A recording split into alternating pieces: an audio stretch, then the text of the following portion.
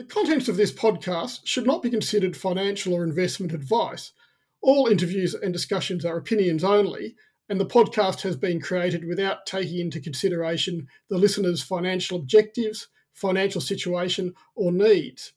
Listeners should obtain independent advice before making any financial decisions.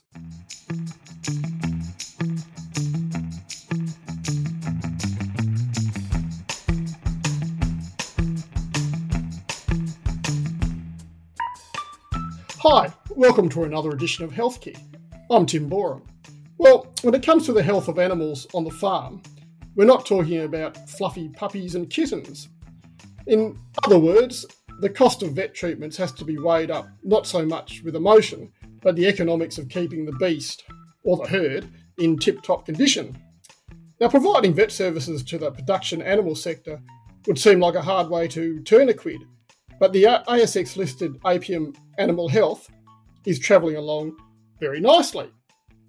One key to Apiam's success is that it has a diversified offering. So not just vet visits, but consulting services and product distribution, to name some of them. The company, which is based in Bendigo in Victoria, also has a presence in the companion animal sector, so we don't miss out on the fluffy puppies and adorable kittens after all. Now, I've got Apiam founder and chief executive, Dr. Chris Richards, with me to tell me more about the company. So welcome, Chris. Thanks, Tim. It's great to join you today. Excellent. Now, what's your favourite animal? Do you have a favourite animal?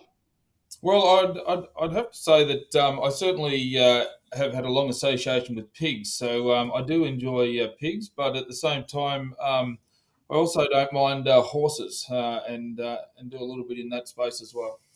Okay, so the bigger beasts. Now you mentioned pigs, and you did start out in the porcine sector, didn't you? That's how you got going professionally. Yeah, that's right. So virtually straight out of veterinary school and into the pig industry. So back in 1997, when I left university as a vet, I went straight into a pig veterinary practice in Bendigo, and continued there for the next 15, 16 years. Yeah, okay. And what motivated the company to list, which I think was back in 2015? Was this a consolidation play? Not really a consolidation play. It was really looking at some of the changing dynamics in the rural veterinary industry, and we saw a few things that were happening. One was that just the ability to attract vets into rural and regional Australia, and the ability to mentor them. It was becoming more difficult for single practices, and we certainly saw that we'd be able to achieve more by having a larger group where we'd have more access to new skills and mentors that could mentor and develop younger vets as they came into the industry. Yeah, and do you offer the younger vets sort of an equity path so that they've got skin in the game? Yeah, so I mean, being a listed company, all our employees can have ownership in the company at any time. Certainly, and we have a large proportion of our employees who do hold shares in the company. So that is it is an advantage. One of the things that we were also seeing was that it was prohibitive for younger vets to actually buy into some of these larger practices, and certainly there was a move away from those guys taking on large debt levels in order to enter into a large veterinary practices. So, our model enables vets and nurses and other people within the business to have a small piece of the larger company. Okay, great. Now, I'd like to say that you were the first ASX-listed vet play, but you were actually the second, weren't you? Because Green Cross Vets, I think, was the first. Were you inspired, if you like, by Green Cross Vets, or you saw that model and thought you could emulate it or maybe improve on it? Not really. I mean, I think we've got a different model to the likes of companies like Green Cross, which have really been more of a consolidation play. So our business plan was about going out and bringing together the largest veterinary clinics that were servicing rural and regional Australia. So those particularly in the pig, feedlot, in the dairy industry, those that were really the leaders in the industry, and bringing them into a larger group that we could then leverage off all those skill sets and benefits to grow a larger business. Yeah, okay, great, all right. And the conditions in the rural sector have improved quite markedly in recent months, haven't they? The company looked like it was doing it tough, or because farmers were doing it tough, but now, judging from your results, the drought is receding into memory, and the dairy sector is certainly improving. So, can you talk a bit about that? Yeah, I mean, you're right, Tim. I mean, the first 3.5 years since listing, we certainly had a number of headwinds. So, whether those be the troubles that occurred in the dairy industry or the drought that's occurred in different parts of Australia, they certainly provided some challenges to the company. But in the last 12 months, and particularly since this last summer, we've seen some really good rains come into rural Australia. So not just in the large areas in New South Wales and Queensland that are servicing mainly the the intensive animals, but in southeastern Australia, where the majority of the dairy industry is, we're seeing some really good tailwinds for farmers in those regions. Yeah, and it looks like the beef feedlot industry has picked up as well. Yeah, so the feedlot industry is really coming off what was a really strong couple of years. So, FY19 and certainly the first half of FY20 were extremely strong years for the feedlot industry. There has been a shortage of cattle over the last 6 months as restockings occurred. Now that we've got better conditions out on farms, so that is putting a little bit of pressure on feedlots in terms of being able to source cattle. But that feedlot industry has been around a long time, and the demand for their products, particularly around high quality Australian beef, it'll continue to be there. So we expect that industry will continue to grow. Yeah, okay. And speaking of demand, COVID-19 has been a bit of a double-edged sword from the looks of things. On the one hand, it's constrained some activity on the production side because of the lack of a restaurant market, because yeah, a lot of the restaurants aren't open. But on the companion animal side, you're benefiting from this panic puppy buying phenomenon. Yeah, well, I think most of the Australian veterinary industry that service companion animals has seen some upside since COVID occurred. So, and as you've indicated, that has been through people buying new pets to enhance that companionship while they've been at home, and also through spending so much time with their pets and forming additional bonds. We're seeing them utilise additional veterinary services. Yeah, and is that phenomenon continuing, or is it starting to unwind? I guess it depends where you are in the country, and you've got clinics pretty much everywhere, haven't you? Except for South Australia. Yeah, so in terms of companion animal clinics, they're predominantly on the east coast, mainly in Victoria. But we've got some in central New South Wales and in Queensland. It's continuing, so we haven't really seen any drop off in recent times, and I think as well as that, we've also we launched a program called Best Mates program, a wellness program, and so that's also assisting us to grow that part of the business. Yeah, yeah. Now tell us more about Best Mates. It's a subscription program, isn't it? Sort of all you can eat, so to speak. So you can have unlimited consultations.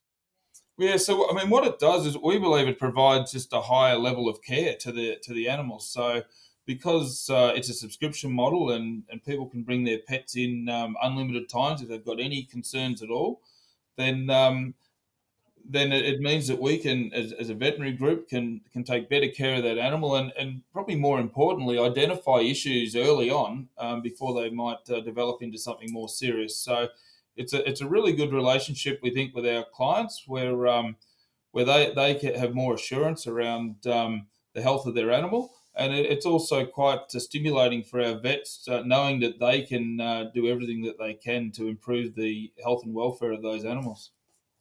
And how many takers have you got so far for the program? Well, we've got about 3,500, which we've built from a base of about 400 back at the start of last year. So we're seeing about 400 to 500 subscriptions every month. So it's about 5% of the total number of animals that we provide care to in our clinics. Okay, and what sort of proportion of your revenue derives from the companion side vis-a-vis the production side? Look, it's a very fast growing part of our business. So it's certainly when we listed it was around that 13-14%, and it's certainly doubled or more than doubled in over the period. So it's certainly a fast growing part of our business. Are the margins fundamentally better? The gross margins are better, but there's additional costs in running those clinics. With having a bricks and mortar store and having additional labour costs and support costs, then it's a slightly different financial model and revenue model than what we see in a consultancy business that would be providing services into the beef, pig, and dairy industry. But certainly, it's a business that a component of our business that certainly brings some stability to offset some of the market cycles that occur in the agriculture side. Yeah, and it's interesting you're sort of emulating that business model with the dairy sector, aren't you? Because also got a program called Pro Dairy, and that's subscription too, isn't it? Yeah, so it is. It's a bit like a wellness program for dairy cows, where rather than a traditional model where a farmer would have a sick cow or a lame cow, or maybe it's having difficulty calving and it would call a vet out. This is more of a business type relationship and a really a partnership program, really, with our dairy clients. So it enables us to sit down with them at regular periods during the year, set a plan for what they will be doing on their farm during the year, and looking at how we can improve productivity and what investments they need to make for that, and what additional things that we need to do through our dairy vets to improve profitability on those farms. And according to your material, 10% of Victoria's cows have signed up, so to speak. Well, their owners have. Yeah, I'm just wondering what you see as possible as your potential market share. That's a good question. I mean, we were quite surprised by the uptake that we've had of the program. So yeah, we've had over 10% of Victorian dairy cows, or as you say, they've been subscribed by their owners. And I think that's Victoria is the largest dairy region in Australia, so we've seen exceptional uptake, not just through some of our existing customers who have moved to this program, but we've seen an equal number of new customers join the program. So, and I think that with the tailwinds that are happening in the dairy industry and farmers now seeing an opportunity to really kick some goals over the next year or two, that we'll see an increase in those this type of business model and services. And coming back to COVID-19, I guess you've got an interesting tie-up with Zuno, which is also ASX listed. Zuno made antivirus disinfectant products. So while animals can't catch COVID, everything needs to be sanitised. How is that partnership going? Yeah, so we were first introduced to Zuno just under 2 years ago, and it's a product that hadn't been used in the animal health industry. So over the last 18 months, we've been undergoing trials in different parts around the world to see where this product can be best used. So, we've done some initial trials in Australia where we've seen some benefits there. in pigs, and there's been some other trials done in poultry. Not necessarily looking at preventing disease, but actually by reducing the number of pathogens that are in the environment, we're starting to see some differences in how those animals perform, particularly around feed efficiency and growth rates. So just by not having as many pathogens in the environment means that they can put more energy into growth. Yeah, okay. But you were also actually targeting other pathogens, weren't you? Like the African swine virus or the avian flu. Yeah, so Zuno themselves have done some work on African swine fever virus in China.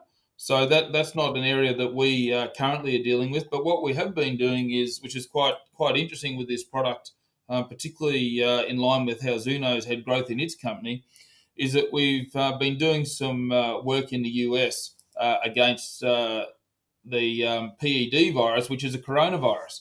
And that's probably where we've seen the biggest benefit so far with this product in the agricultural space is really preventing infection by coronavirus in our animals.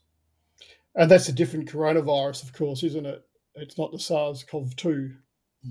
No, it's a different coronavirus, but it's very similar in that it's very infectious and it has a decimating effect on baby pigs. So and quite what most disinfectants will be effective against it, but then those rooms or piggeries get reinfected through just people bringing it in or coming in on equipment and things like that. So one thing that we've seen with this product in the US out in the field is that when we've pre-treated rooms with this disinfectant, then we haven't seen those PED outbreaks or coronavirus outbreaks that have previously been in the industry. Yeah, okay, great. And is this Zuno distribution? Is this does this form a material part of your revenue at the moment? No, it's just no. It's only a small part of our revenues. So again, the last 18 months we've been doing trial work. We're still got a number of trials that will complete over the next few months, and then once we've got that data, that'll give us a better idea exactly where to place this product into the market. Okay, so it could be material. Do you think in the near future? Oh, the industries are big enough, and the diseases that we're trialing this product against are certainly significant economic diseases for the pig industry. So particularly in North America and outside of Australia, in other countries where they have a lot more viral diseases than what we have in Australia. Okay, terrific. All right. And in your in the last financial year to June 30, your revenue was up 6% to $118 million, and your net profit was up 31% to $4.2 million. What's the outlook for the current year, and how have you been going post balance date? Yeah, so since we reported our FY20 results, we've continued to see similar results or similar trends occurring. So, if we look at what's really driving this growth at an EBIT and NPAT level, it's really about leveraging the investments that we've made over the last few years or and seeing more of the new revenue generation services and products that we're bringing to market being applied across a pretty static fixed cost base. So, that's where we're really starting to leverage at the bottom line on the investments that we've made. Yeah, okay. Now it's probably fair to say your shares have been a bit off the pace. Actually, in the last couple of years, they have. I think they had a good September, but nonetheless, they are down on their original issue price. What do you think the drivers are to improve that share performance?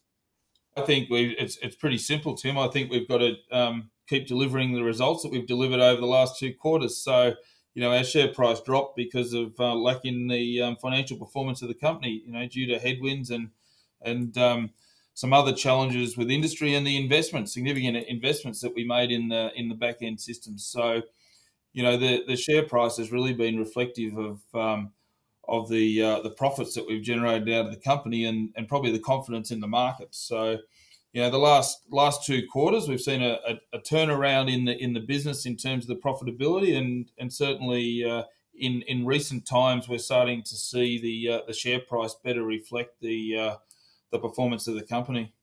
Okay. And what about debt levels? Because you do carry a fair bit of debt because you made some acquisitions and I think built up in inventory. Is your gearing at your targeted levels? Yeah, I mean, we do have a fair bit of debt. We have about $34 million of debt. But in terms of our operating leverage, which is really where we're measuring our balance sheet, is we have been trending back towards around 2. So as we make future acquisitions, if we continue to use debt, then that will increase. But at the same time, we're generating some pretty good cash in the business. So ultimately we would like that to be have an operating leverage of around 2. Yeah, and Chris, just on acquisitions, you've made 3 in the past year of varying sizes. I'm just wondering what your plans are in terms of future M&A. Yeah, we're certainly a company that will make acquisitions if the right business comes up.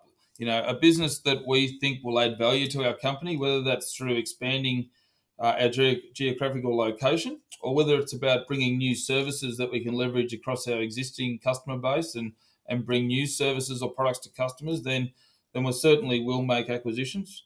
We have an acquisition fund that still has about $6 million available. So, based on the way that we make acquisitions with a combination of cash and scrip, we can make around $25 million worth of acquisitions before we would get close to our current banking covenants. Oh, right. Okay. Well, that's a reasonable kitty. Would you be looking at vet practices or not necessarily? Yeah, no. Predominantly, we're looking at good veterinary practices. So, ones that we believe that we can grow. So, as I said earlier, we don't really see ourselves as a consolidator. We see ourselves as really bringing very good businesses into the business that we can continue to grow over the next few years. They're most likely to be, veterinary practices, larger veterinary practices, and that do have some companion animal component to them. Yeah, okay. And this is in the context of the sector being very fragmented, isn't it? I mean, there aren't many really big players. If you might well be the biggest player out there. Yeah, certainly in the regional and rural area, we're definitely the biggest player. So, but at the same time, we don't see ourselves as a collector of veterinary clinics. We want to be a business that continues to grow through, organically as well as through acquisition. Okay, great. All right. Well, it sounds like conditions are improving out on the land, and that's being reflected in your own performance. So great to talk, and keep tending those creatures great and small. No worries. Thanks, Tim. Thanks, Chris. Great to talk.